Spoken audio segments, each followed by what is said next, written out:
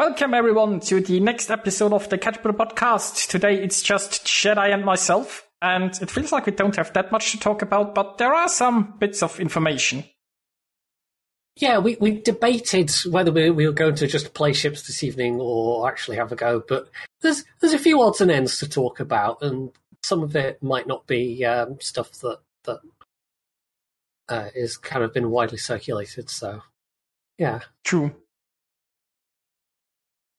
I mean, up first we have the dev blog about the return of the Convoy and some other bits. So Convoy is a game mode that has been introduced in the past, and they have now changed it because it wasn't that great. I liked the principle, but I can't remember if it was the attackers or the defenders that were winning way more often, but it was one side that was winning much more often. It was the attackers. Like it was okay. It was like the way Convoy mostly worked was right. So the defenders spawned sort of with the Convoy, and they basically spent the whole time racing after the Convoy because the Convoy was fast enough that they couldn't easily overtake it. While the attackers just needed to sink the Convoy ships and could ignore the escort and could probably position themselves and just intercept it. So it was in most of the time the maps were designed that at the very end there was a very nice choke point, so it was very easy for the attackers to get the Convoy. Yeah, so what they've done differently this time, this is all what they're going to be testing on the 11.5 test server, so this is not necessarily completely final, but they are going to have either 2 or 3 simultaneous routes and it looks from the screenshot like 2 ships per route. So it'll essentially make it much harder for the attackers to get all the ships, but they're still converging in similar areas, at least based on that one screenshot that we have. So you will have to, you can't just blob up near the exit, destroy the ships quite as easily. So they're trying to throw it back into being much more balanced than the first iteration with the single convoy route. So we'll see how that works out. It might be much more interesting. You might, on the I keep referring to this map, but it's the one bit of data they've the one sort of concrete thing of example of a route they've given. So 2 of the routes are relatively close together, and then one is sort of going almost next to the border and before swinging back into the centre. So I think there'll still be an element of trying to defend or attack the most ships at once.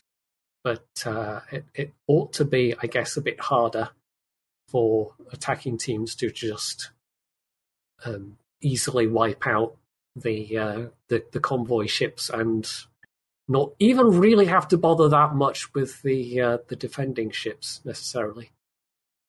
Now, the thing that I'm wondering is, I haven't really found an answer to that yet, is what's the new winning does one ship of each convoy have to survive? Is that just the number of ships that has to survive? Or is it, if you get one ship of one convoy through, is that enough to win? Because that would obviously change that a lot.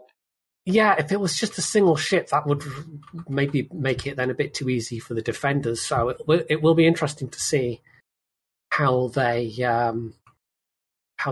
do that. The one thing they also don't mention is whether submarines will be in now. I'm guessing probably not.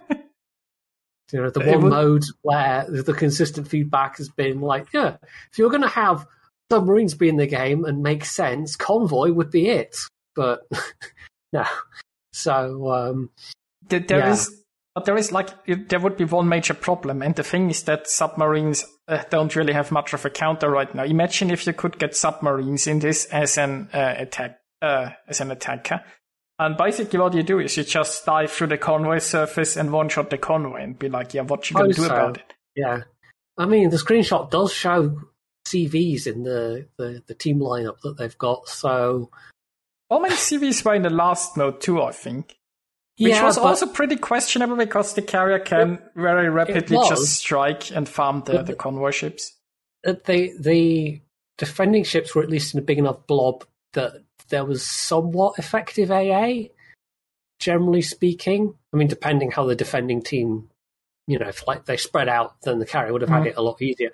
But in this mode, when you're going to presumably have the defenders more spread out, it might actually make it easier for the CV to pick off, like if there's any undefended convoy ships, they're just going to be CV food. So, yeah, we'll see what this actually ends up being like on the test server, and if there's any changes come about as a result of that. I mean, one of my main concerns is that, I like the idea that there are now multiple convoys to protect. I think there's a lot of potential in that. My biggest fear is that, the player base is not known to be very coordinated, and I could see that just one blob moves with like... I mean, if the defenders only need to have one ship survive, one blob just following one convoy path would actually not be the worst strategy ever. But the attackers would then have to at least split up and attack each part. And honestly, I don't trust so you'd need to be at least a 3-man division so you can get one ship in your division to each path. Otherwise, it might just be sad. Yeah, there's a lot on that question of what the win condition will be exactly. So, yeah. We still have some things unanswered that it would be very good to know. I wonder if it's like right there on the screen, but unfortunately I don't speak Russian because I presume like the win conditions would be on the map screen, right? On the second screenshot. I just can't read any of it. There could be, yeah. Maybe some information will pop up on Reddit. I know there's some Russian speakers on there. I mean, anyway, we will see after the testing how... Generally, it's good that they're testing new modes. I like the idea of convoy, and I like that they are going to multiple routes now. So, yeah, whatever comes of this, it's good that they're trying. It's good that like we're back to, because there was a bit of I'm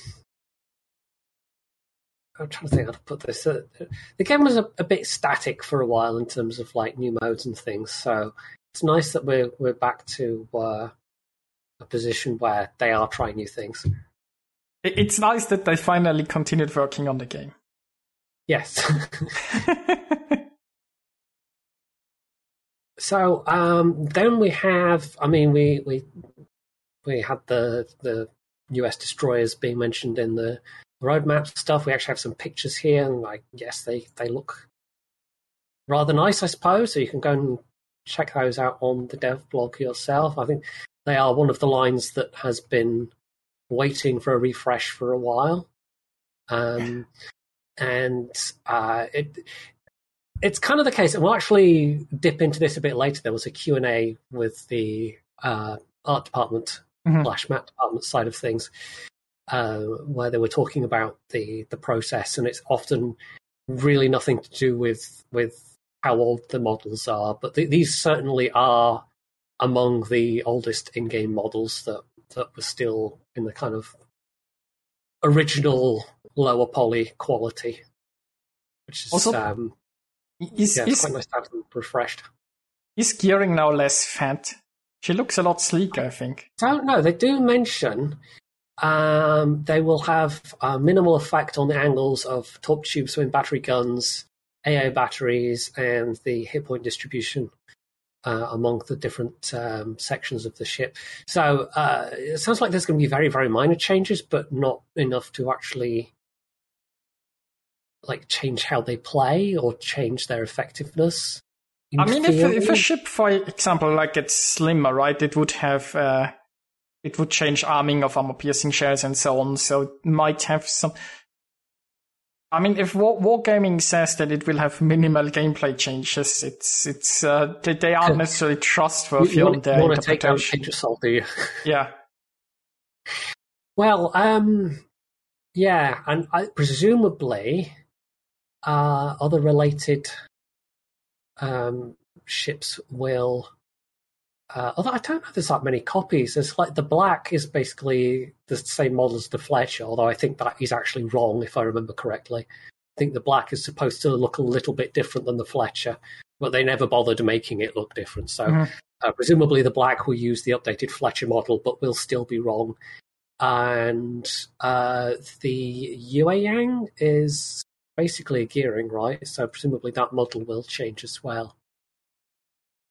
But I believe the Shenyang and the Benson are actually different classes and look a bit different. So don't think it will affect any of the other Pan-Asian ones.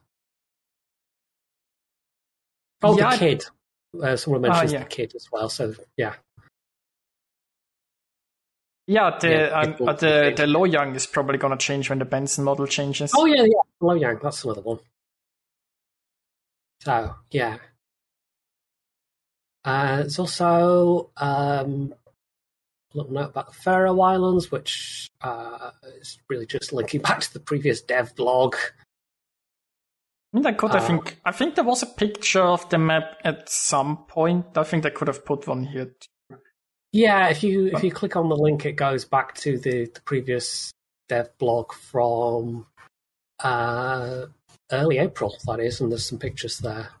Yeah, they are about, like, they have a dev blog here linked, but it's just like it's art pictures, right? But like the map layout and the camp layout would be interesting. Oh, you mean the actual? Yeah, no, we don't have anything about that yet, do we? No. Since that map is coming to a close, that should be pretty much. They should know how it looks like. Yeah, I'm not sure why I haven't included anything like that yet, but we'll see. Brawls. There's going to be 2 brawls in 11.5, and they're both going to be 1 versus 1, which I think ought to be relatively popular. People seem to enjoy the dual format. So first with tier 9 and then with tier 10 ships. So yeah, that could be quite fun if you liked that. True. It will be heavily unbalanced, I suppose, but I feel like 1 versus 1 with the new German battle cruisers is gonna be a bit. We'll see. But if you can have a battleship with hydro, good secondaries, and torpedoes, it's like.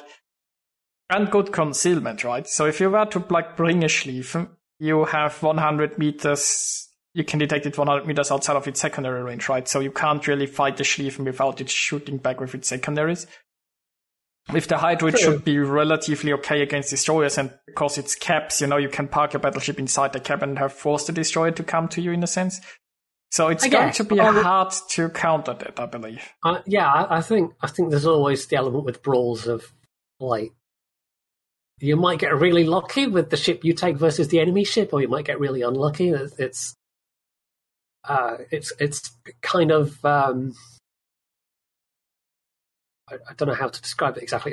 It's matchmaking toned up to 11. Yeah, does that make any sense? Obviously the game isn't balanced on brawls. Like for the German brawlers were also very strong in the 3 versus 3 format, but at least you see a bit more diversity there. Because it's 3 versus 3. We'll see, right? Maybe there are some ships that work well. It's only for a single patch anyway, and they'll probably go back to other formats after that. So it's nice to see them rotating the formats around a bit. It's probably better than the 9. The 9 versus 9 was an interesting idea, but the matchmaker is just so screwed in that mode. That was basically just. That wasn't even really brawl at that point. That was just slightly smaller random battles.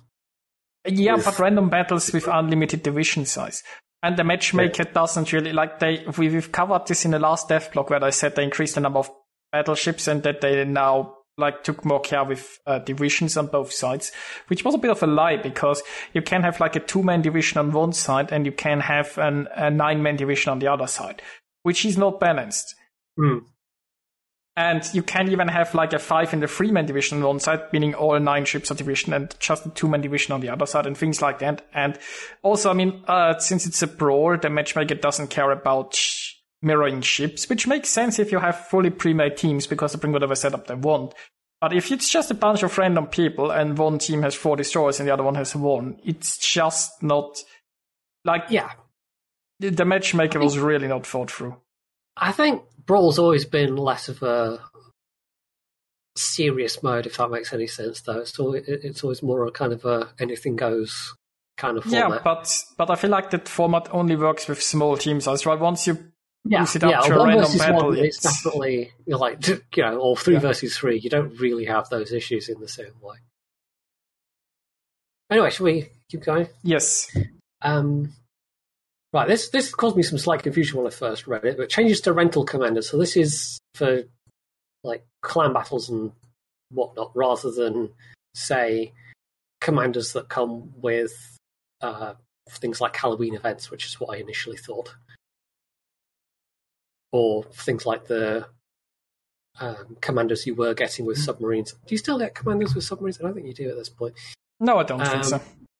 Yeah, so you can't transfer them to different ships and retrain them rather. So basically, they're fixed with the rental ships. Or I don't know how it works with rental commanders. Actually, if you get the commander separately from the ship, I don't know. I've never used rental ships, so this one seems like kind of a minor change. Like maybe people were exploiting this somehow. Were they giving out 21-point commanders or something? It sounds like they maybe they repurposed their free rental commanders and used them elsewhere. Yeah, if it was for that reason, I guess it'd be kind of understandable if Wargaming was like, no, we're not going to let you do that. Just have. I mean, it could also be that rental commanders got removed, and some people spent money on them transferring to other ships, and then got them removed. So don't know in which way people got screwed over, but. Yeah, minor change, I suppose. Yeah, in which case they'd rather do this than like give people refunds of doubloons or something, I suppose. So then we have some 4th of July stuff. So this is a bit wacky. There's going to be a special Lady Liberty commander with a unique voiceover and Lady Liberty, Statue of Liberty patch as well. Interestingly, the commander icon, they've given it the copper finish that the Statue of Liberty originally had, rather than the by now very much more familiar to modern people, or to today's world population, I suppose. The green sort of patina that it has acquired over the many decades at this point. It's over 100 years old at this point, something like that. So that's a nice touch. Although for some reason in the patch it's a kind of pewter grey. It's odd. It's neither the current colour nor the original colour. I don't know why they've gotten that kind of pewter grey colour from. Maybe, I don't know. Maybe they just thought it fit better with backgrounds or with who knows what. So yeah, I am very curious to see what this unique voiceover is going to be. We'll see. I mean, it's someone with a really broad American accent, or is it going to be someone with a French accent to represent the fact that this was a gift from France? Maybe. Also, that's actually a good point. That the commander should work on US and French ships. That would make sense. Yeah, that would actually be a really nice touch if they did that. I don't know if they're going to, but yeah, it would be nice recognition. The unique voiceover has certainly the potential to be cringy or to outrage quite a few people, as obviously here in Europe we can take things like that with a chuckle. But I'm really, let's say, intrigued by this. I think they at least have the wherewithal to get, an actual American voice actor to do the voice. Yeah, but, Wargaming would have pretty easy access, I think, to voice actors for all sort of languages, and they don't always manage. True. Yeah, things like the Canarius captain's Spanish voiceover actually being South American Spanish rather than Spanish in terms of accent. And I think from what I don't speak Dutch. It sounds very funny for a German-speaking person, but from what I've heard, is the Dutch is very cringe. To be honest. Yeah, I think it's it might not have gotten a Dutch person for now. Okay, interesting. Well, maybe they did, but it was from someone from, like, I don't know, Friesland or somewhere with a more unique I mean, Dutch accent. as I said, I don't actually speak Dutch, but I've heard Dutch people cringe about that. I mean, it's also just possible that they picked very weird phrases that nobody would say. Maybe, yeah. I mean, the voiceover, the captive voiceovers, even the default ones, tend to be very bombastic anyway, and not really sound like how people would necessarily speak. So I don't know. We'll see. It probably is going to be played up a bit and not be done in a particularly straight or serious way. Kind of like, the sort of voiceover things you get for disaster movie trailers or thriller trailers, or that particular style of ridiculous voice that you only really find in that place. There's also going to be a pair of achievements for the 18th season of Clan Battles, which is a pair of it says they're going to be called Siren and Hurricane Siren, but they look more like salamanders.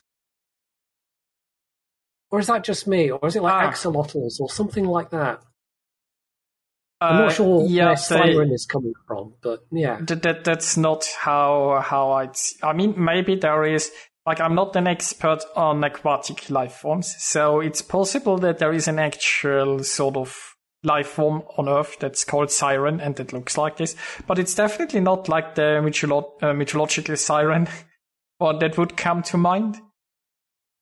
Yeah, I mean, yeah, I'm guessing that they were going for the idea of like sea sirens, but those were traditionally like scantily clad women luring sailors to their deaths on the rocks rather than, an axolotl. Yes. So, yeah, I don't know. That one's a bit odd. By the way, what we didn't quite mention is, have you looked at the San Diego camo? Oh yes, there's also going to be the San Diego camo.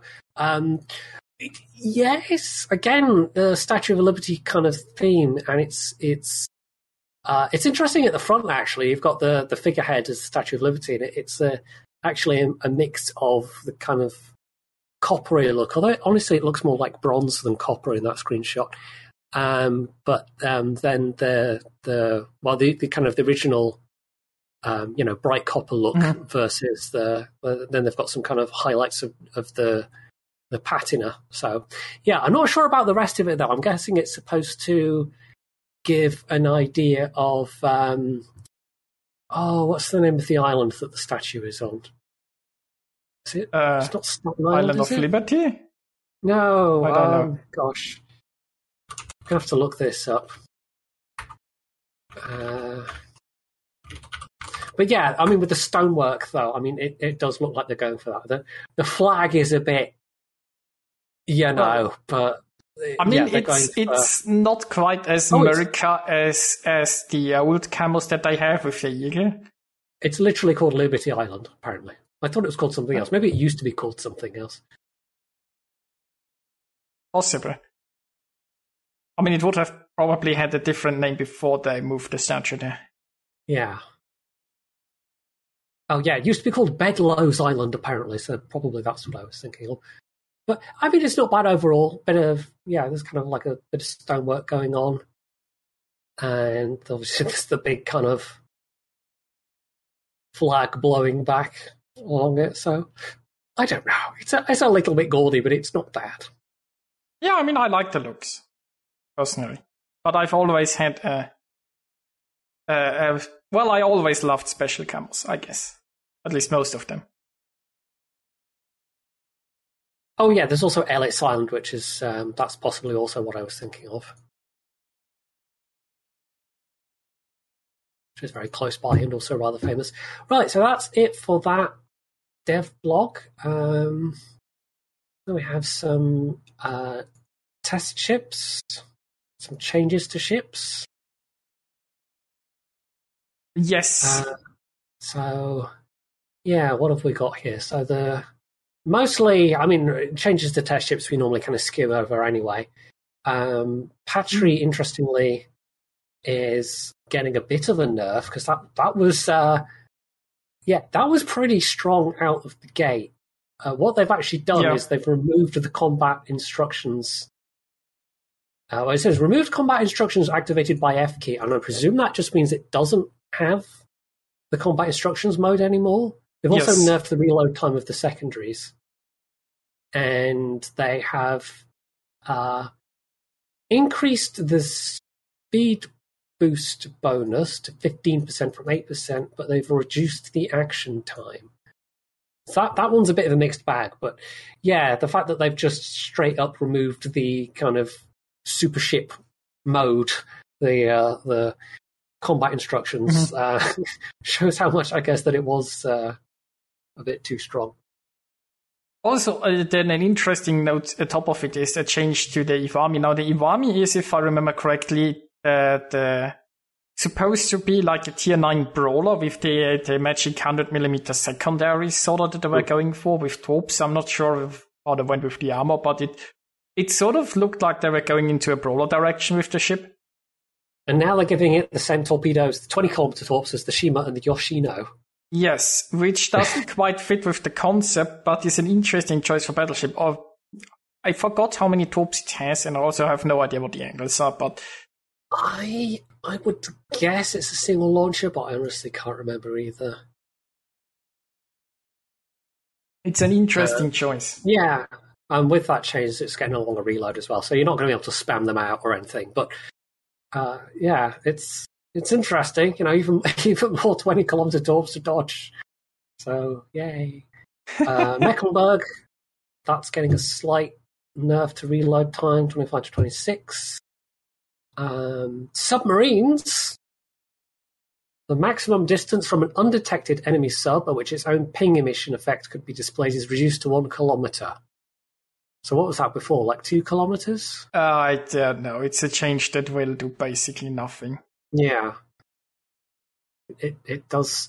It's not changing the survivability of subs at all, so therefore, yeah, it's not going to do much. If it's not a change to the homing torps or the survivability of submarines, then it's kind of playing around to the edges of the actual issues rather than addressing the actual issues. Although if they're really going to address the actual issues, they could just take out submarines altogether. But true. That reminds me, like in the next patch, like they're changing you can't see the ping anymore, but they basically display a sort of effect on the water that's basically almost invisible where the sub is supposed to be. But from what I've seen from other people who tested this, is the effect isn't necessarily close enough that you actually hit the submarine if you drop depth charges on it. So it's so far away from the submarine potentially that you can put your plane depth charges exactly over the effect and not hit the submarine, even if it doesn't move. So it's a shit show. Especially as they either have or are going to nerf the radius of damage from the airdropped depth charges, as we've mentioned previously. I don't think that's in effect yet, is it? Or is it? I can't remember. They included that the outer edges do damage. True, yeah. There was some zero damage condition isn't as likely anymore, but yeah. Then we have yet more nerfs to the United States and the Eagle, which are very welcome. Just in the form of how long it takes the tactical squadrons to come available, but yeah. I mean, they could balance those tactical squadrons, or they'd be like, you know what, you just cruise ships a little bit slower, because that makes it fine. Because in the end, that's like that. That's why the Wargaming tries to put the gameplay experience in a statistic, right? It's like if you like could one shot the ship, but it would need like 18 minutes to reload, then that'd be like, it's fine. You can only use it like once or maybe even twice a game, right? And on a statistic, it wouldn't look too bad, but the experience of, getting like one shot, it would never be fun. But that's really Wargaming's problem, right? They look at a statistic and they are like, it's not that the interaction with one of those squadrons is so bad and so problematic. It's like if the problematic thing happens less often, then it's all gonna be fine. Yeah, because then it all averages out on the spreadsheet. And probably the most interesting thing on this is they're adding a test ship, the Connecticut, and it's unlikely that this just seems to be a thing like they've done previously, where they they make a copy of an existing ship, but they change some parameters, like they try out different things. So it's not clear if this is them considering changes specifically to the Vermont, which is going to be a copy of, or if they're maybe considering more general changes to the entire line, and they're just using this as a test bed. But it's going to, well, it says it has improved acceleration dynamics and stronger armor. We're not entirely sure what improved acceleration dynamics means. It's got the same... also, by the way, is better concealment when you compare the stats, but it looks like it's the exact same as a Vermont, just with better acceleration, better armor, and better concealment. Yeah.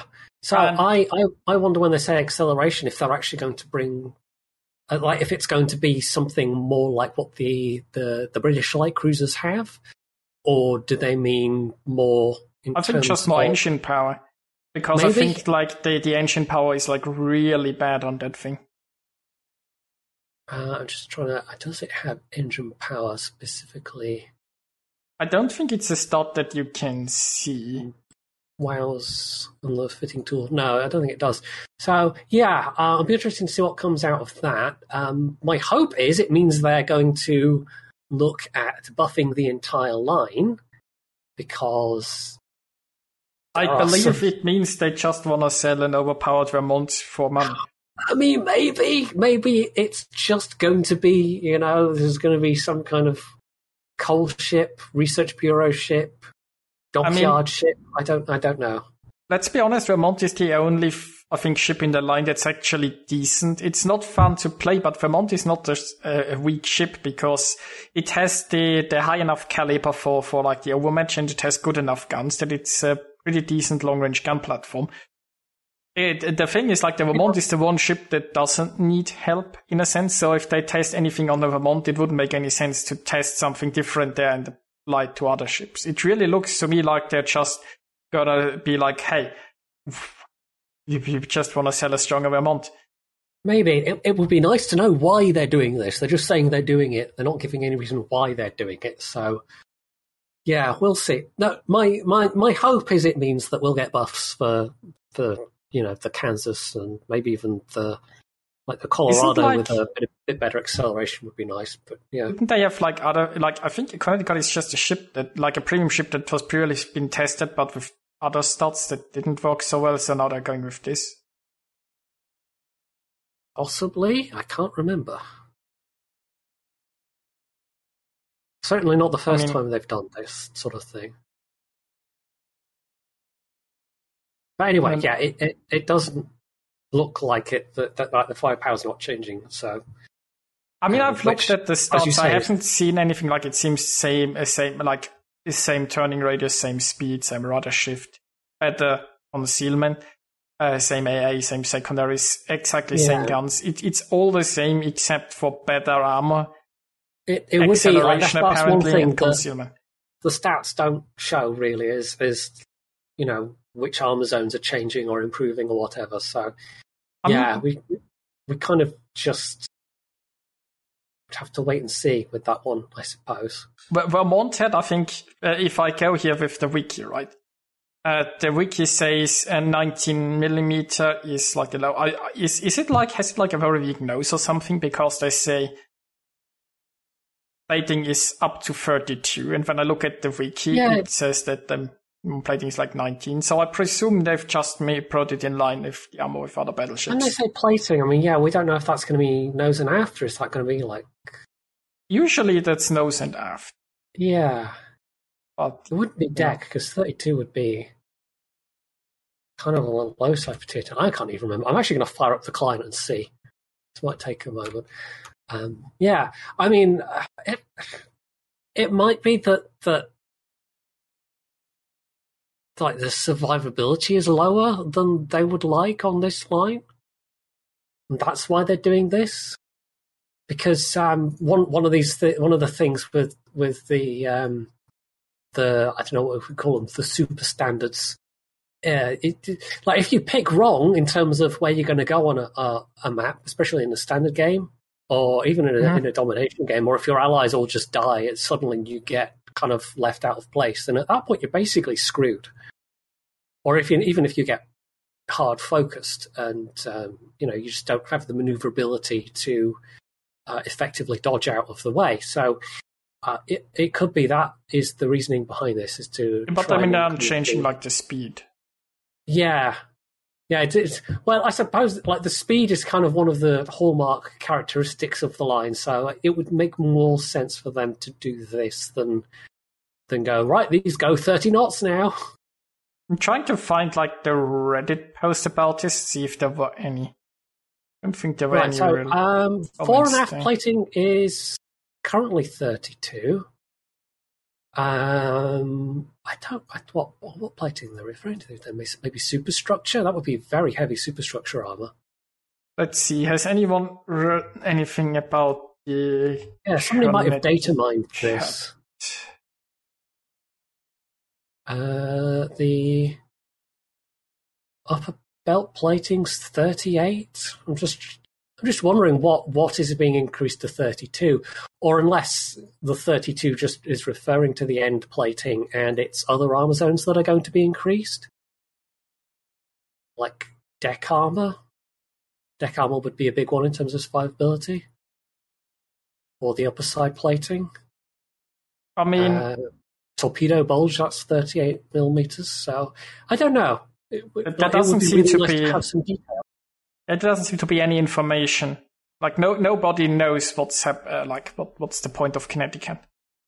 Yeah, this is almost, to be honest, this is almost going back to the bad old days of like dev blogs and patch notes when it was just like, we've made this change. Doesn't tell you, what changes they've made or why they've made the changes. So at least they've given some stats, but yeah, without further context, we really can't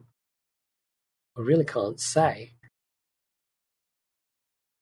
You say, well, we've given improved acceleration dynamics and stronger armor, and then don't actually explain what that means in some detail. It's kind of useless to then give, other ship stats that don't include those. So who knows? There's a bit of a question mark over that. We don't know why they're doing it, and we don't know really what the changes are. We just know that they are doing it.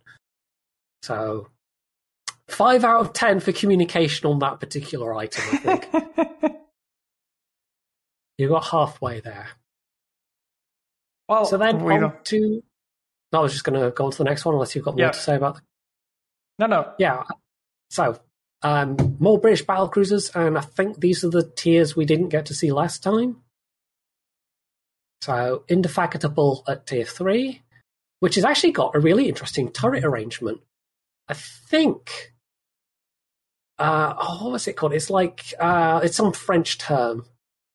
It's on something, but it's weird kind of cross-deck diagonal arrangement that was supposed to give better firepower coverage. But they shoot on both sides, I presume. Yes, to a limited degree.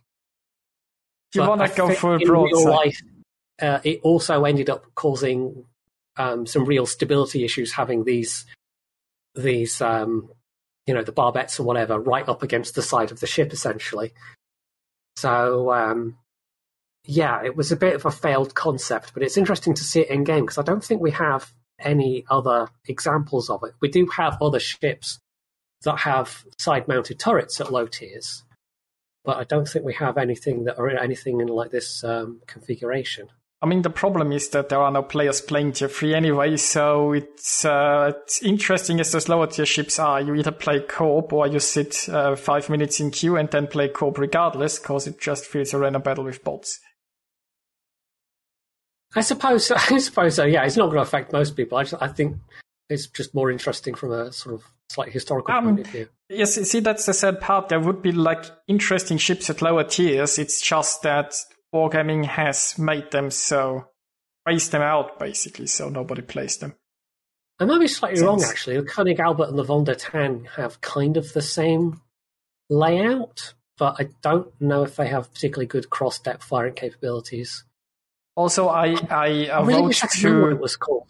I vote to rename this tier 3 to Impronounceable. Oh yeah, Indefatigable is going to be an interesting one for the non-English speakers to try and What's the meaning of that word? Like, is that an actual word? Yes, it's actually. I think there's been actual ships named that as well, but it's also the name of the ship that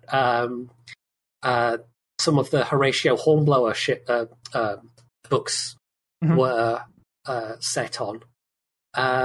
It kind of means. I'm gonna have to look up an exact definition. It's one of those words where I could use it in the right concept, in the right context, rather. But trying to give an actual definition is,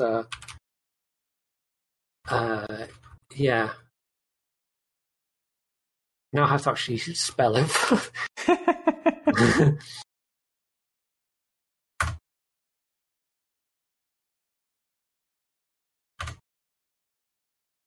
I mean, it could have to, obviously I have never heard this word before. Looking at it, like there is sort of defeat in it, or there is fatigue in it. I think it kind of means it's sort of like, like tireless or undefeatable, or it's kind of supposed to be like that sort of, yeah. Right, oh, here we go. I found I managed to spell it correctly. I mean, it could mean tireless, I guess, looking at the word. Yeah. I think that's... Okay, synonyms. Inexhaustible, tireless, unflagging, untiring, weariless. So it's supposed to, like, it'll just keep going and going and going kind of thing. But yeah, it's definitely a very old-fashioned sort of word in English. You wouldn't really find it used in any context outside of referring to Royal Navy ships of that name.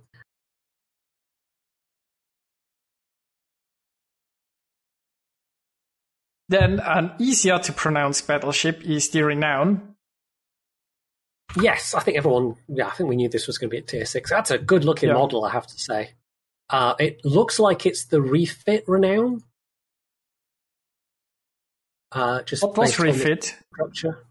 The ship was armed with, underwent an extensive retrofit in the 1930s, which strengthened its armor and AA defenses. So this is... it depends which ship. I mean, this is going to be one of those things where you're getting into some ships were refitted slightly differently. So it's going to be like the Queen Elizabeth we have in game looking different from the Warspite because they both had different sets of refits. And I think the refit that the QE represents, I think only 2 of the QE ships had that and others looked different. Or was it like 4 had that and the other 2 looked different? I can't remember. But this might represent one specific of the Renowns, or it might be more a kind of a little bit of a mix and match. How many were there? There was like 2 of them. Yeah, there was 2 of them.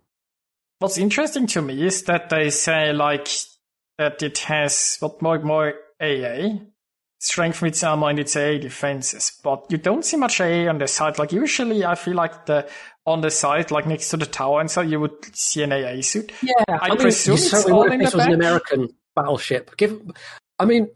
Bear in mind this is 1930s refit, so this was before the very, very painful lesson of was it Duke of York or was it Prince of Wales?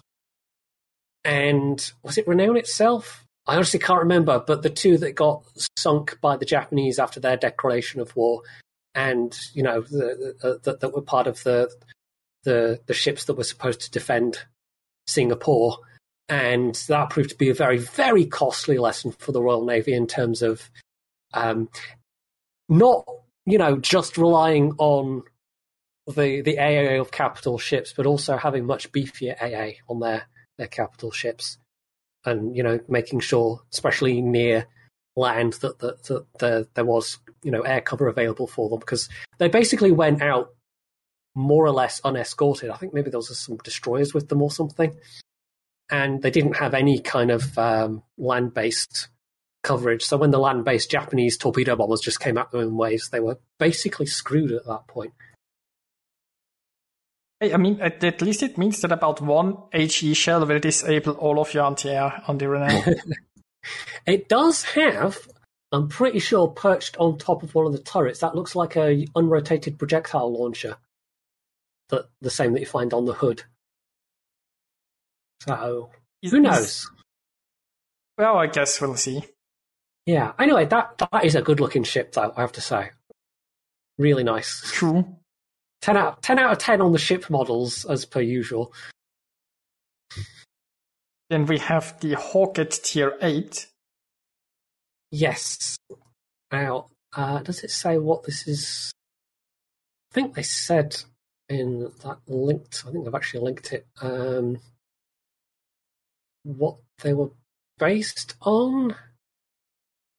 It might be one of these G3/N3 proposals, or the variations and designs that were around that. But yeah, it's actually got one of the more conventional layouts of the high tier ones. And at tier 8, 9 16-inch guns, that's pretty decent. That's on a par with North Carolinas and all the rest. So I mean, it depends obviously on gun characteristics and reloads and such. Yeah. We actually have some stats for that afterwards.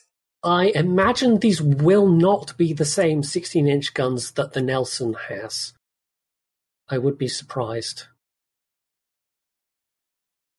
Good question. But, I mean, there is, like, when we talk about those, the big elephant in the room, that those British battleships will benefit from the new torpedo turning mechanic. Yeah, no, this is interesting because, and again, this is a thing I've gone and watched videos about elsewhere, is how they actually launched torpedoes from battleships. And they have this whole complicated deflector system for actually launching the torpedoes into the water. They would actually extend things out the side of the ship. So it provided a buffer against the water flowing past, because otherwise you might end up with the torpedo coming partway out, and then the water, the pressure of the water going past kind of just sort of jams it in place, which would obviously be very bad for everyone concerned. So yeah, there's that whole thing going on, and then as it says, it's based on the ability of real life torpedoes. I mean, submarine torpedoes could do this as well. You didn't have to exactly have your unlike World of Warships, where you have that kind of narrow band with sub-torps and other well, I think the only other single kind of mounted torps that would sort of be in this category would be Mutsu with its very narrow angles. But yeah, that you could program torpedoes to basically come out and then make a turn. Mm-hmm. So that's a capability that has not been in the game up until now, but it looks like they're introducing it specifically for these to overcome the fact that otherwise you would just have these extremely narrow side-on torp angles that you would only ever be able to use if you were showing full broadside like the Mutsu. And obviously in a battle cruiser, you're probably not going to want to do that. So yeah, I think it will actually make the torpedoes more than just the occasionally usable gimmick as they are with Mutsu, which is nice to see. It's something that we'll need to as like it doesn't say how much they turn, and basically what it says is that after the launch they will correct the course towards I think the selected target, and then they'll just go in a straight line. So basically, it's not like a submarine homing torpedo. It will just turn once and then like that. And keep going. It's essentially, I mean, having been playing U-boats a bit, I don't know how many people here will have played that or seen gameplay footage, but yeah, that very definitely features this as a thing you do with your torpedoes. So anyone that's watched Cold Waters, for instance, even with the dumbfire torpedoes, you can still select a heading that's not necessarily, straight out the front of the ship kind of thing. So it's basically going to be that. You will be able to select a heading, the torpedo will pop out, turn to that heading, and then just go off in a straight line. I wonder if you can, torpedo yourself with that. I don't think so. I don't think you could make them turn that radically.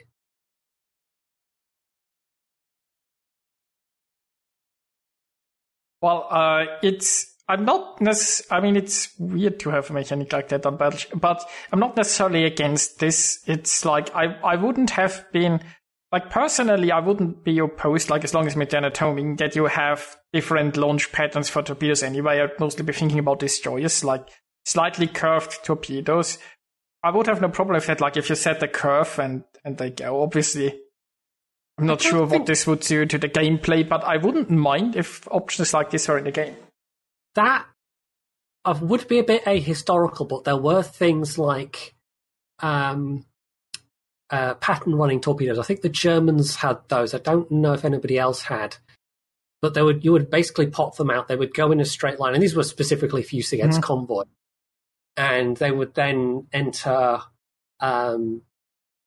I guess you call it a search pattern, but not really. It was just like they sort of go in a kind of sine wave kind of line, or they kind of zigzag a bit more sharp. I can't remember the exact patterns, but essentially you would fire them, and if it was a dense enough convoy, it gives you an increased chance of, as it's going along its pattern after it's run straight for a bit, it would then have a greater chance of actually hitting something. So. I mean, that maybe could be a thing, but that would really only work against like fairly dense clumps of enemy ships in World of Warships, as opposed to very slow-moving convoys. But it would be interesting if we see this more applied to certain other ships that have very, very narrow drop angles. I mean, honestly, if Wargaming has a mechanic in the game, they usually spread it far and wide. So, unless this turns out horribly wrong, well, even then, they probably spread it. But bear in mind, these are going to be single tubes, and I think the Brits tended to use 21-inch torps, so. We're not talking like abnormally large torpedoes or anything. We're not talking like Japanese long lance sized torps. So yeah, it's definitely going to improve the usability of the torpedoes, but it sort of depends like how quickly they reload. I mean, for example, the Renown has eight torpedoes with 10k damage each. Not very fast and 6-kilometer range. Yeah, so they're going to be fairly I mean, these are 8 single tubes, so it's presumably going to be 4 per side. There were even some earlier battleship designs, and we're going like back to kind of World War One, where you had fore and aft torpedo launchers as well. But you have to keep in mind, it depends on how much they turn. So if you're like going sort of nose in towards an enemy, or how much side do you have to give to launch from one side and then turn and launch the other side? Obviously, with 6-kilometer range, you have to get fairly close, but yes, it's going to be interesting. It's going to be a little bit of extra punch, and it'll make it a bit more dangerous for other people to get close to these ships. I mean, you look at Tirpitz and Scharnhorst with their 6-kilometer torps, you get to use them sometimes, so it's going to be nothing new in terms of gameplay. It's just the mechanic that has been introduced to make these torpedoes usable. Yes, I mean, because the question is... in games that have these underwater tubes that, obviously aren't usable.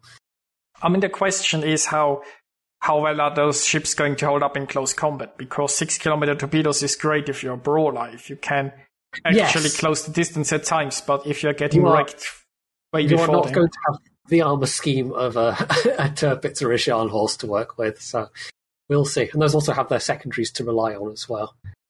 Yeah, those secondaries are probably not going to be the best. So I don't think this is going to be a major source of damage for these ships, but it could be useful, and it's going to make it a little more difficult for people to rush them. But yeah, they're not particularly powerful or fast torpedoes, and actually it does give reload time. So 95 seconds.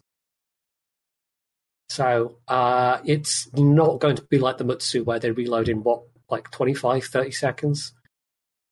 That's quite a long reload. Anyway, it's going to be interesting to see how that actually plays. But I think for actually using them, it's just going to be like using regular single-launch torpedoes.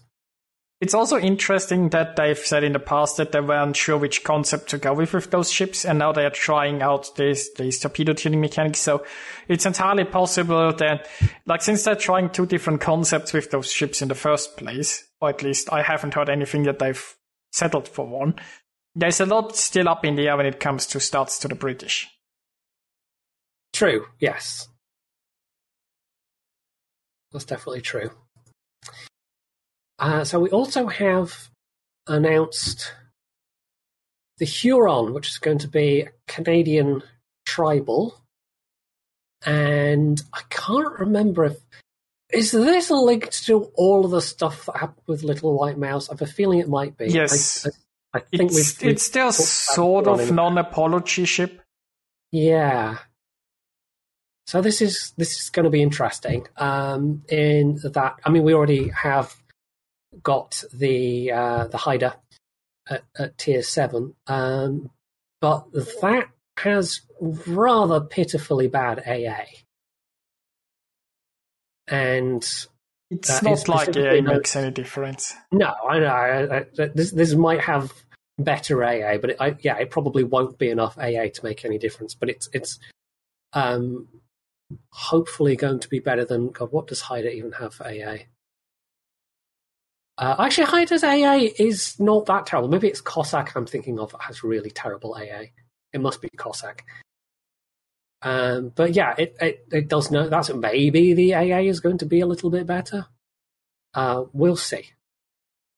I mean, that aside, what they are going for here is an open water gunboat, while stating that your guns are not going to work as an open water gunboat, which is, a pretty weird concept to have. But they basically state that the arcing trajectory of the main guns will facilitate firing at targets from behind island cover, but make it difficult to enemies at extreme ranges. So they basically state that you wanna get close or something, but it's not gonna work well at longer ranges, and they're giving it shit concealment and removing the smoke and forcing you to go far away and open water gunboat. So they have conflicting design philosophies already. It is a bit odd. It's not like if you're expecting it to be a copy of the Hydra, it's definitely not going to be that. I mean, no smoke. Long range Hydra, it says. Does it have how long? They're only 500 meters more, I think. Okay, because I think it's pretty. Where are we? Well, but the stats. Firing range is the same. Same single quad launcher, 8-kilometer torps. I think that's the same. Yeah, it has 4-kilometer Hydra, which I mean isn't the worst at this tier. Yeah, at tier 7. But keep in mind that you have 7.1 base concealment, and you can't mount a module at this tier. Yes, the concealment is definitely not going to be nearly as good as the Haida. The Haida is a pretty big outlier at tier 7. There's not very many tier 7 destroyers that have less than 6 kilometers concealment. There's Haida, there's Shiratsu, and there might be one or two others, but everything else is around 6.1 to 6.8. Yes. So it's not going to be like an outlier in terms of not great concealment for tier 7.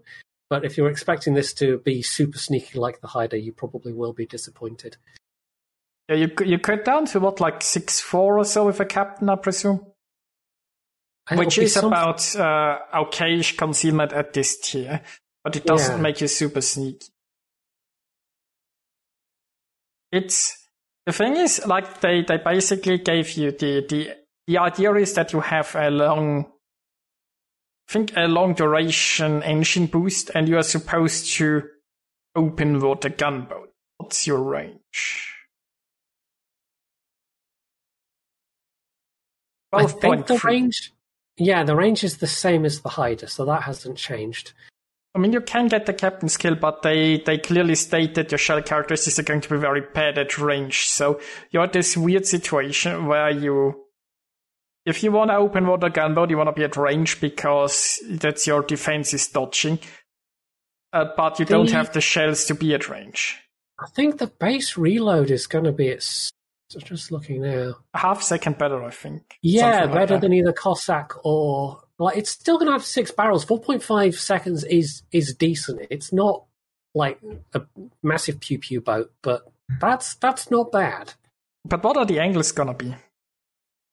I seem to remember it having quite decent angles overall. I mean, I haven't played either of the Cossack or the Haida that recently, though, so I can't. I think the Haida had like really terrible angles because it had relatively powerful guns, but it had to basically go full broadside to use them.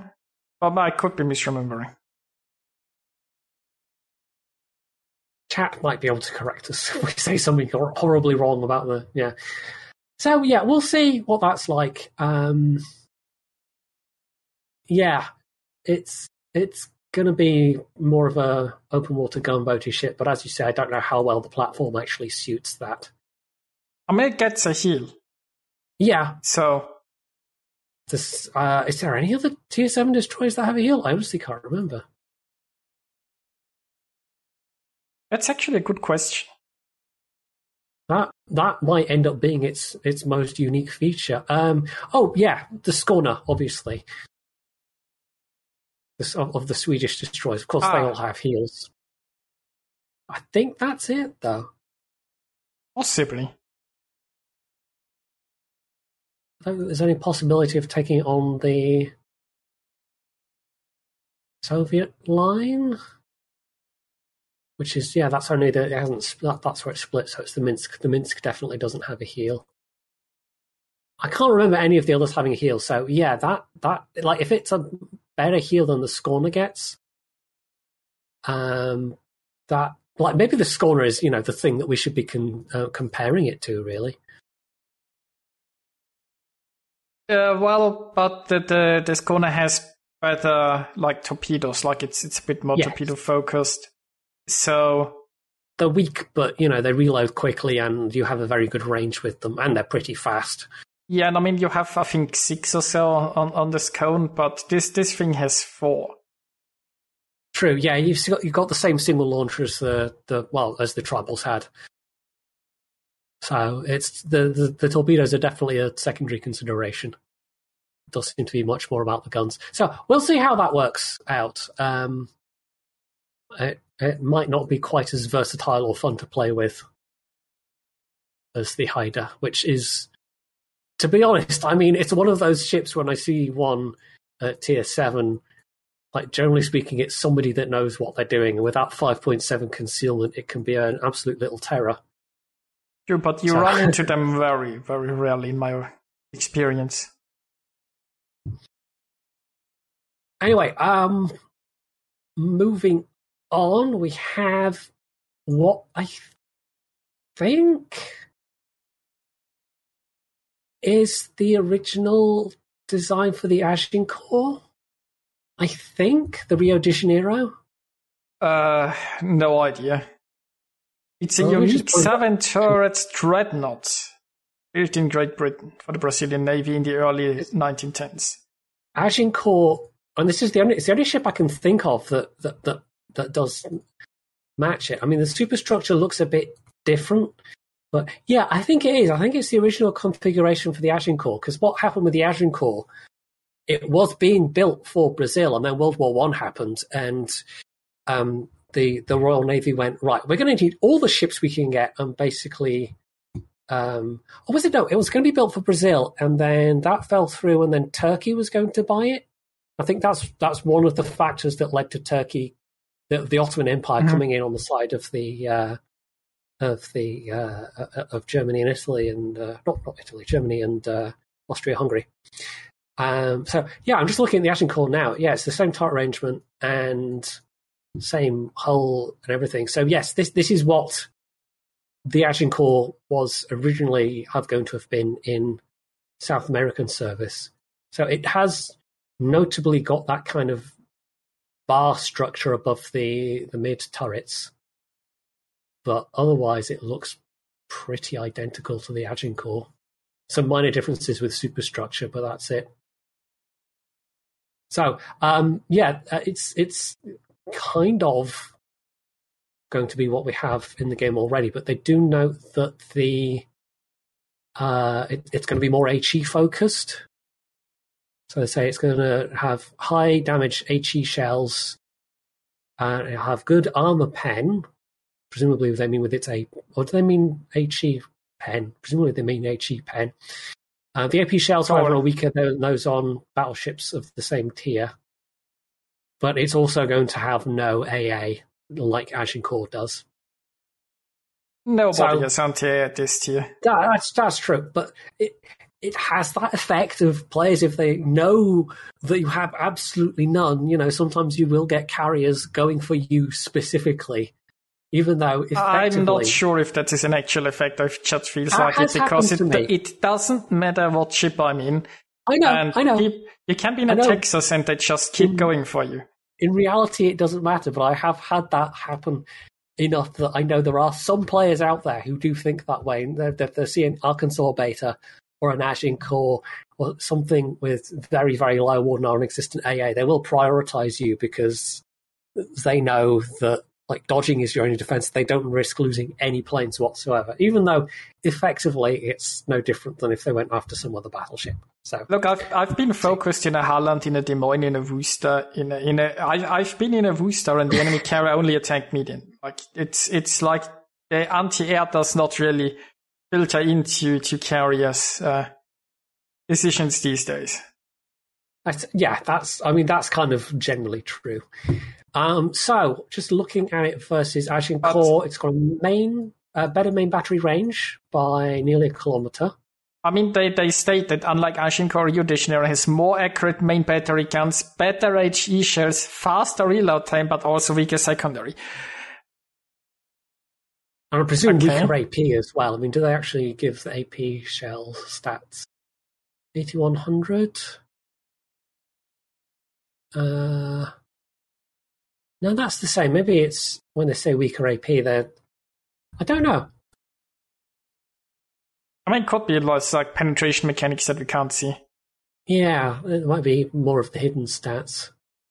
76 millimeters of penetration on the Agincourt. So I wonder if this 32% fire chance, that's actually one less than the Agincourt. Or have I got a flag on the Agincourt? I don't know. I think if we're looking at the description, it sort of on face value looks like they're describing it versus the Agincourt. But no, I think the main battery is basically, aside from the possibly the Sigma. What's the Sigma of the Agincourt? Probably really bad. You're basically going to lose the completely standard secondary range for the tier, but your main battery might be a bit more accurate, or you get to fire main battery a bit more often.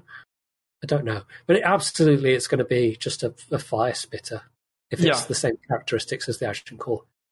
I mean, they basically mention it outright. It's supposed to just set everything on fire. And 5200 has a pretty scary AG alpha, I suppose. Yeah, if you get... I mean, I've played the Agincourt a bit, and it's kind of fun at the tier. The AP is still very usable. I mean, bear in mind there's lots of not very armoured targets at that tier. If you get same tier, or maybe some tier 6 targets, you get certainly broadsides. The AP can be really very effective, and the extra range and the extra reload is not going to hurt at all. I mean,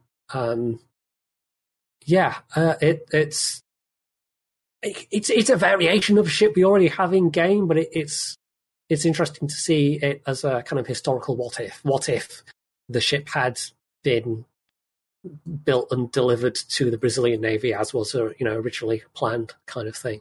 And it's a way for them to add something into the Brazilian or the True. South American ship line. So yeah. Let's see. Then we have the Hampshire.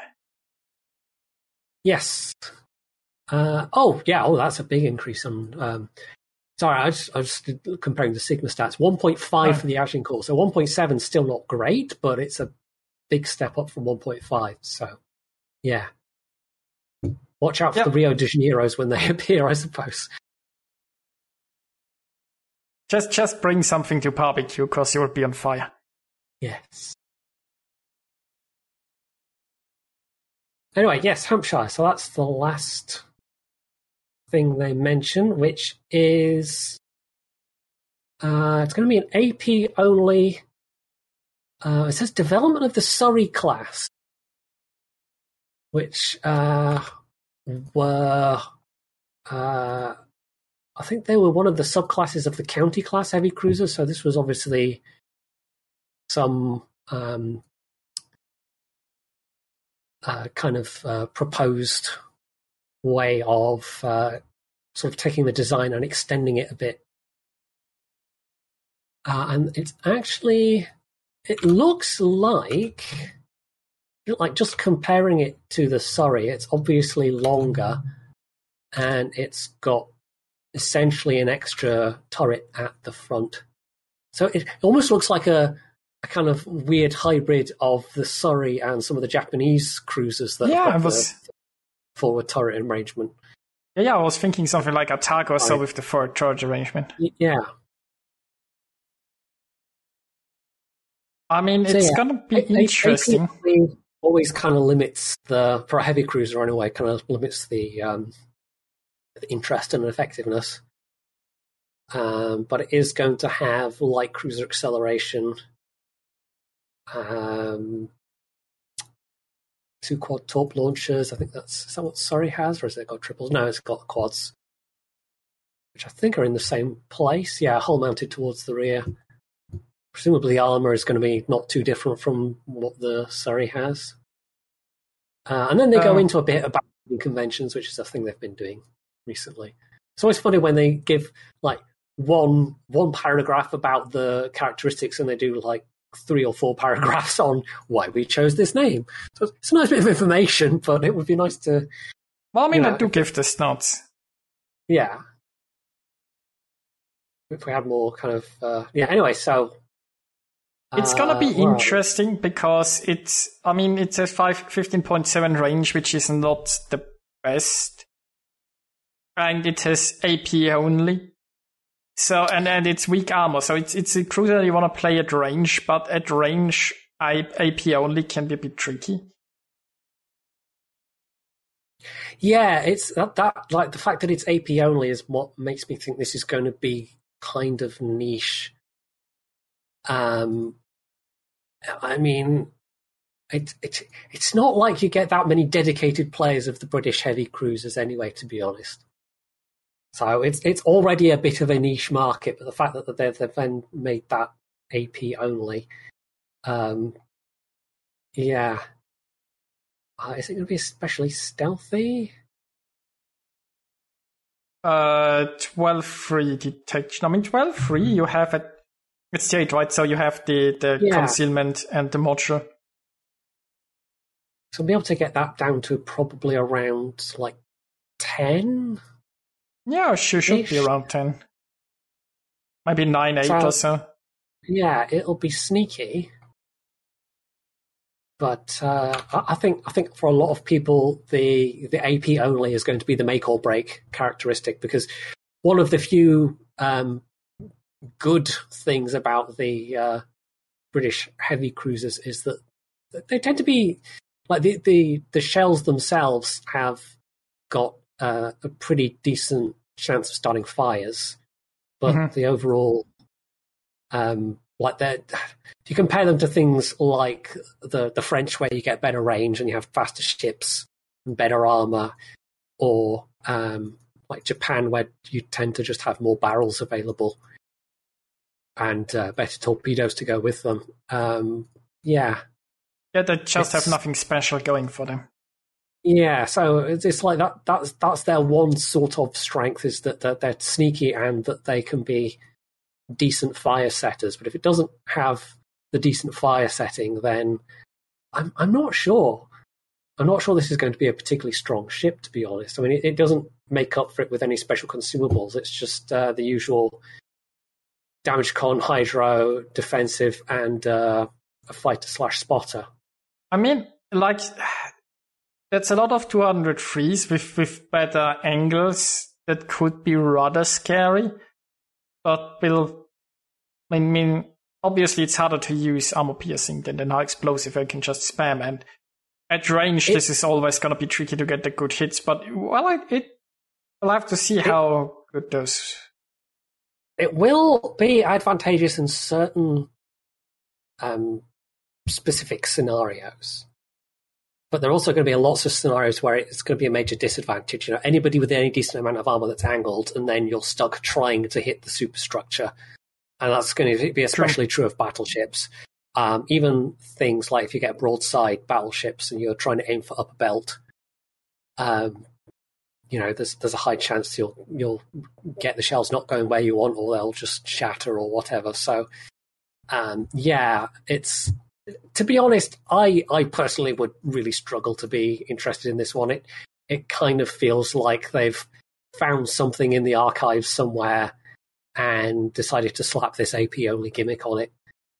I feel like I'd be interested to division it maybe with a smoke volcanic reason, position more aggressively and use armor piercing, because I like the British light cruisers. But they are very flexible when it comes to their smoke and very easy to position aggressively. It's what this thing is lacking. If you're forced to sit at long range, I would probably not want it. But if you division it with something that allows you to get closer, why not? It does. One difference between the main branch is it does have the option of a fighter instead of a fighter, or and adjust the spotter. But to be honest,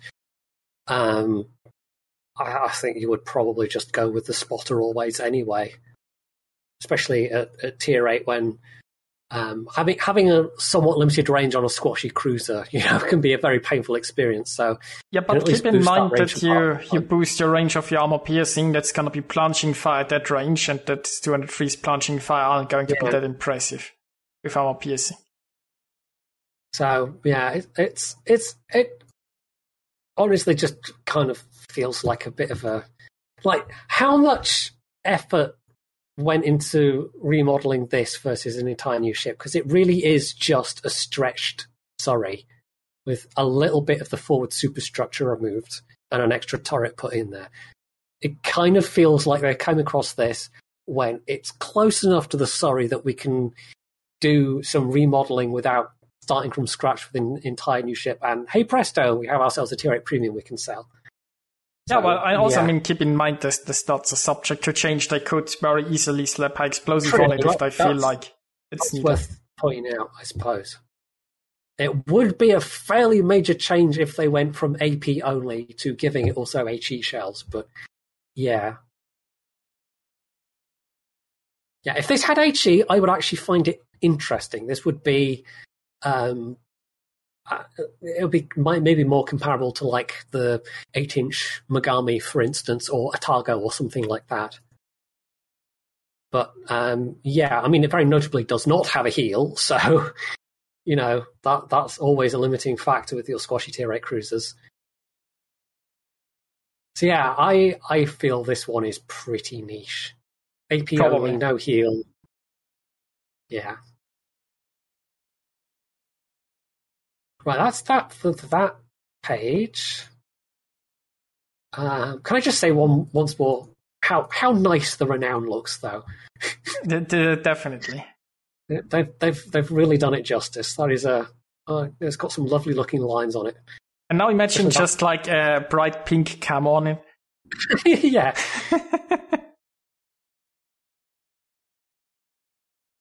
So,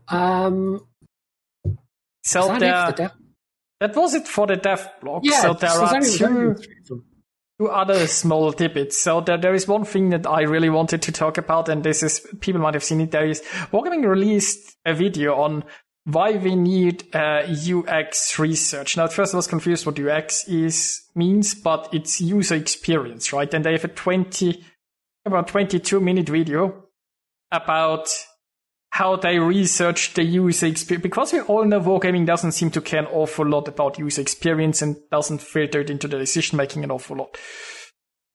And there are, you can all watch this video yourselves if you want to. There are basically two things that stand out to me. First, they seem to have a user experience research department, and they only do surveys and sort of what they call the lab live testing, however they want to call it. Basically, they invite people over to their facilities and creepily watch them play World of Warships.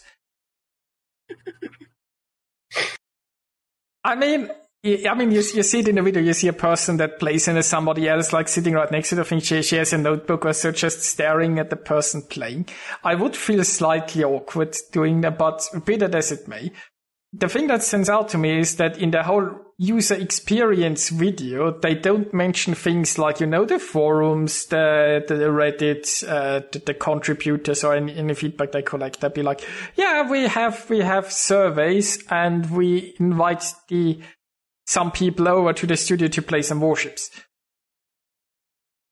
The one thing about inviting people over is like they do things like eye tracking and so on and try to figure out what people focus on while they're playing and so on. But what I want to point out is that they have to be people close to their studio, which means it's a very small geographic location where they invite people to come over and play. The next thing is anyone you invite over to your studio to play and is like watched and monitored while doing so is not gonna behave naturally in any way or form. So anything you get from this is highly suspect in the first place. The other part, like about the surveys in the video, is that obviously, like, the developers don't actually see the survey results. You have this whole department that goes through them and compiles them and forwards the relevant bits. They say they take out the emotions and only forward the facts. Whatever that means, I'm not sure how much of that gets lost on the way. So it's like for what I'm saying, that they have like this whole user experience research department. They seem to have awfully, like, it doesn't feel like they actually try to collect user experience. But that's what came from me, right? They try to, it's once again, Wargaming thinks user experience is just a spreadsheet. Right? Basically, the whole department is putting user experience in a spreadsheet. They are compiling sort of spreadsheets for the developers.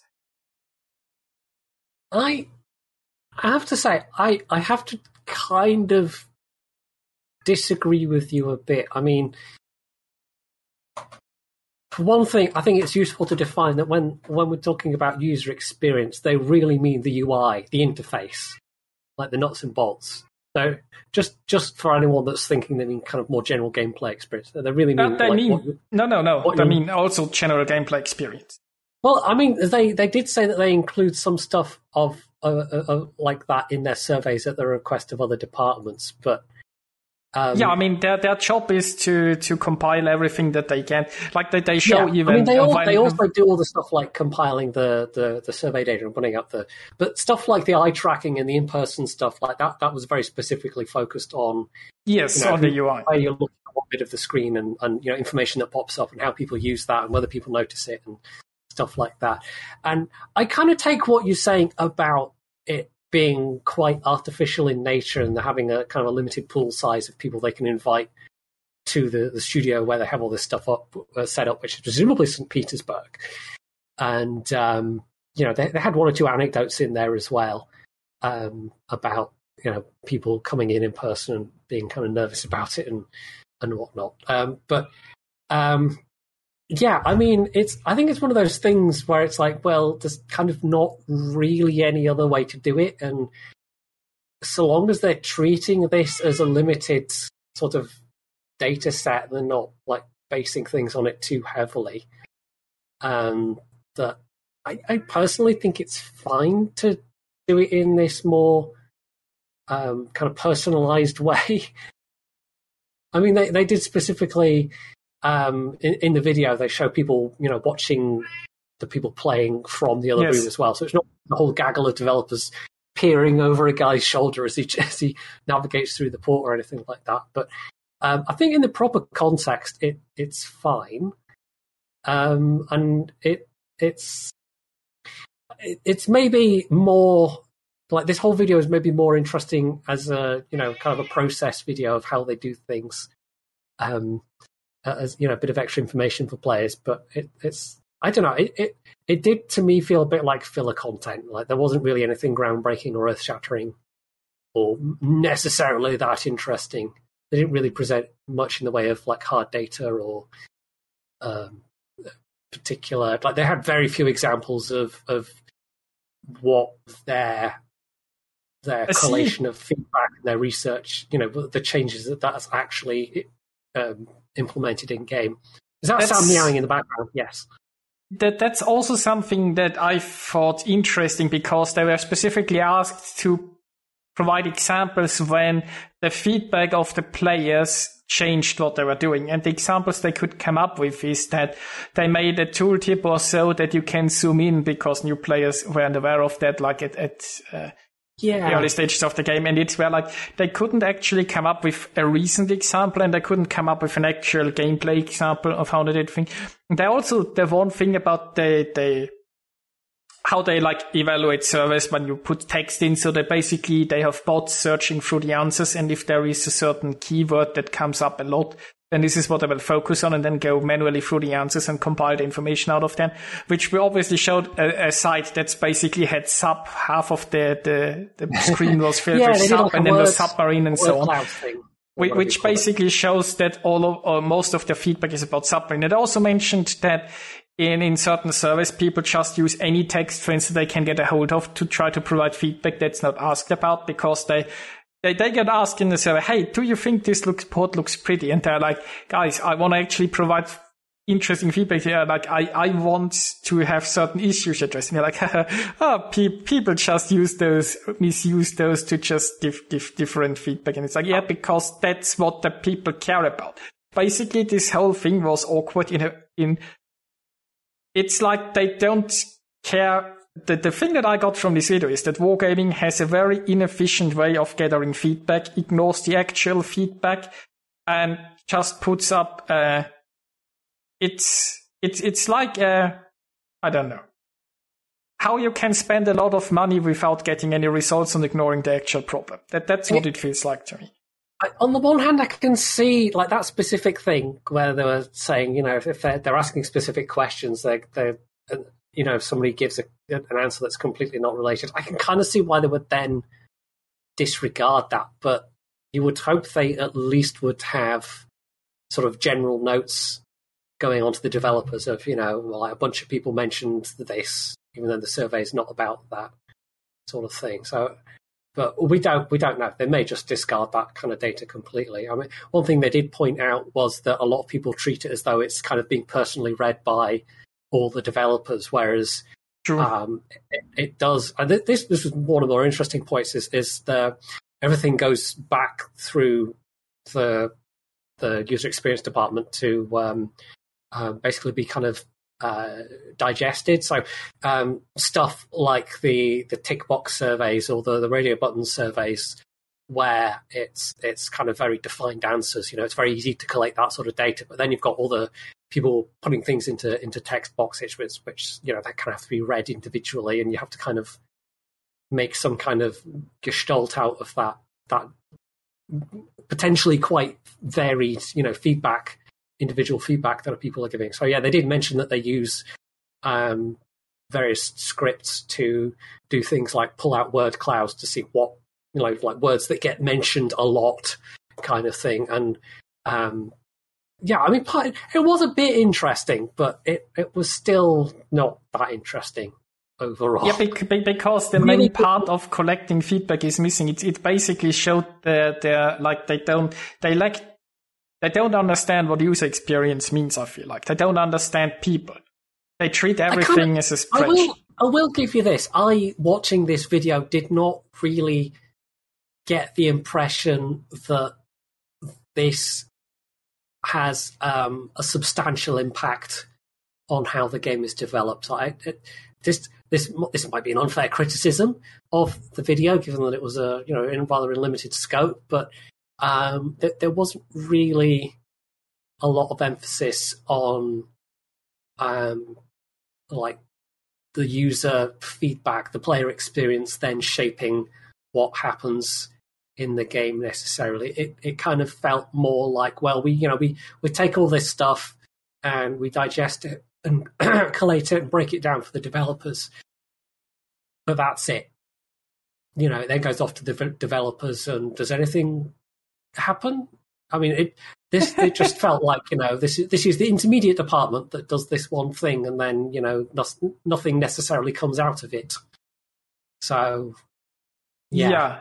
I mean, it would have helped if they'd gotten like more recent examples or more meaningful examples and not like, hey, like 5 years ago, this one thing we put to the developers actually got something done. Like if you want some very concrete things they could have used, like, the experience of what happened with the Graf Zeppelin, for example, or, they could have talked about feedback from submarines.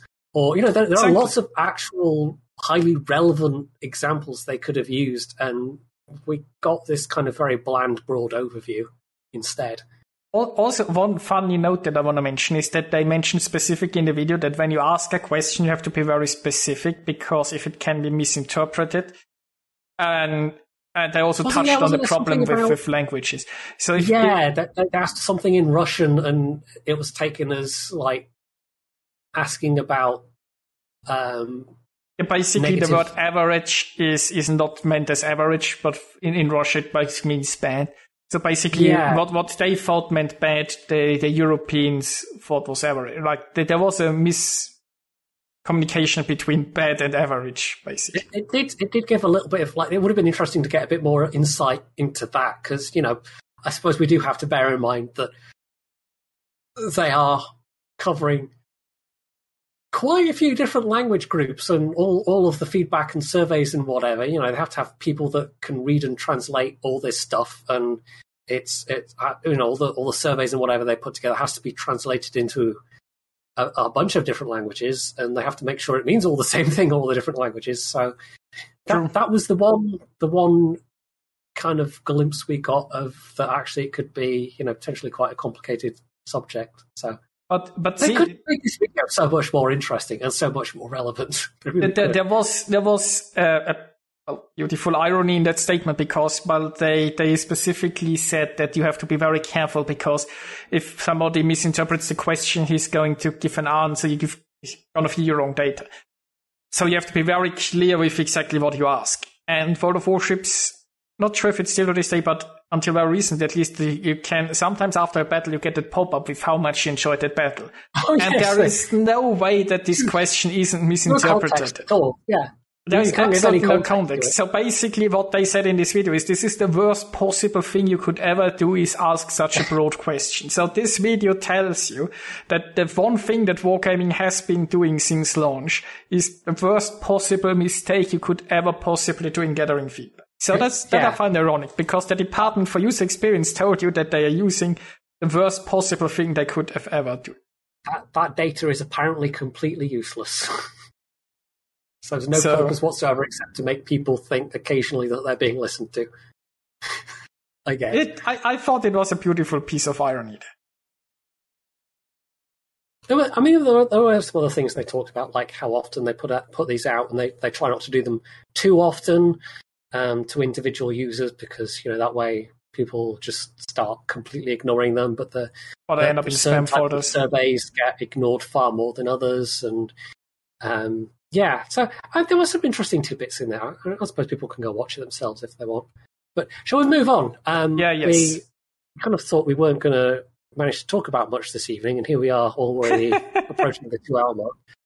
So the last thing is, and we'll probably not go too much into detail, but there was another official World of Warships Discord Q&A number 4.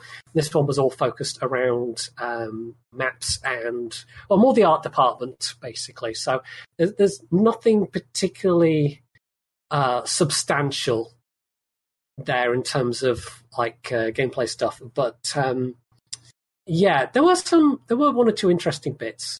And also, they did take the time to point out once again that there is no singular art department, that it is a sort of conglomeration of like different teams that do different bits and pieces. So let me scroll and actually find the Discord. Yeah, I'll have probably trouble bringing it up myself, because Discord is using our video right now. Yes, you can't kind of do both. So I rely on you to provide the. So the first thing that I can mention that I remember is because it's still so funny to me is that Wargaming insists that they don't have an art department, and it seems that they have insisted past in the live stream and again, like every time people praise the art department, Wargaming is like there is no art department. I'm not sure why that's so important for them to tell everyone. They're like, there is the art department, like there is this group there that we don't call a department that makes art, and there's this group there that is not a department that makes art, and don't call those guys a department. Don't give them too much power. They already beloved too much. That's it. That they're worried. They're worried that you know that they'll get too powerful. They'll execute a coup from within or something. There were I don't know how many questions there were, but they answered a bunch. Let's see. I'll go over. So stuff about the USDD models. And they give some prelim pictures of the Farragut, Sims, Samson, similar to what we saw on the devlog stuff. Yes. So there was a question about detonations looking different, similar to World of Tanks, and this is possibly a question that's been. No, I've just realised a thing. I'm looking at a thing. This is the previous one they did. Hang on. I'm realising I've made a boo-boo live on stream. Well, that's good. And people thought we were such professionals before. Oh, yeah, absolutely. No, this is the last one they did. Oh, I did not notice the dates on this at all. So this is a thing that we've probably covered previously. Yeah, we talked about one of those in the past. Yeah, I think I read through it, not noticing the dates whatsoever. So really, we don't have anything to talk about. It's just I read on the portal that yes, there is going to be another one, but I guess it's not actually taken place yet. No. But there might have been some answers we haven't covered before. Like what I mentioned is, for example, that the port is slower than. I mean, they gave some explanation why the port is slower than the actual game and why it might be more hardware intensive and so on. I'm actually looking at the portal. This is what confused me. I looked at the portal, saw that there was going to be a Q&A, and then looked on the Discord, and oh look, there's a Q&A thing in the archive section. It must have happened already. That was my thinking process. Didn't notice that the dates on the Q&A were 2021. So yeah, it just shows that. I mean, November 2021. It's been a while since the last one. So yeah, I'm just looking at the portal now. It's from the 12th to the 16th. They're collecting answers, and then they'll have answers posted by the 24th. So we will be able to talk about this in future ones, just not now. Well done, me. This is wholly on me. But I mean, we can like this. It's interesting looking at this and seeing that some of these things already have come to pass. So the stuff like the USNDD models, and there's other stuff that hasn't come to pass yet, like different effects for ships being detonated, rotatable turrets. I don't want that ships don't disappear after sinking and so on. I mean, not rotatable turrets, the rotatable funnels on some of the French battleships. It was interesting to refresh myself about stuff that has and hasn't. On that basis, I suppose, has and hasn't actually come to pass. There's a bunch of stuff that hasn't, but some of these things have. And there's a bunch of stuff that they said, they're still working on, so we might still see them happening. So, stuff like RTX support, and that is being worked on for the next-gen console version. It might eventually, they take that tech and use it in the PC version, for instance. It's not like that's something we really need. Yeah. There's other stuff like camos on planes. We know that's happened. Yes. There's also clarification that if you see like waves or so on the ship, they don't actually have an impact. Yeah, I wonder if that was prompted because Drachinifel did a video probably late last year. I think it might have actually inspired this question, and I highly recommend this. But it was about the sinking of the Hood, basically, and going over the various official kind of reports and theories, and looking at some of the other kind of hypotheses people have come up with. And his hypothesis was that that because it was going at speed, you're better off going and watching the video. But essentially, that the shell was able to hit Penn where it was because there was a kind of trough created by the bow wave, and it kind of effectively lowered the water level because the ship's going forward, the ship's pushing water out of the way, so you've got this little kind of curved inward dip next to the bow that the shell probably or possibly was able to hit there and Penn. Otherwise, where if the ship had been going slower, it would have hit the water and detonated sooner. And so that someone was asking, does this have an effect in game? And the answer is no. It's purely a visual effect. That would be kind of an edge case thing, really. There was some interesting stuff in there last time, and we probably covered it last time, but we will certainly look at the next one. And Definitely. We'll see what comes about as that. And, if you are using Discord, you can actually go to that article. If you're not, on the official server already, you can actually go in there and contribute your own questions, because there is, just looking now, there is the active, maps and game modes is the current Q&A. So, if you have specific questions regarding that, you can go and ask and potentially get an answer. So, I guess we can end things there then. Well, that was a derp on my part, but oh well. Not the biggest one I've ever made, but still. Slow clap for me. Yeah. Well, they do have, you were half right. They do currently have a Q&A up and running. It's just that we don't have the answers yet. Yeah, I was a bit premature. That's all. I got all excited and then looked at the archive instead of the actual current Q&A questions channel, because I'm very professional. We're very professional on this podcast. I mean, we are very professional cat minions, at least. Yes.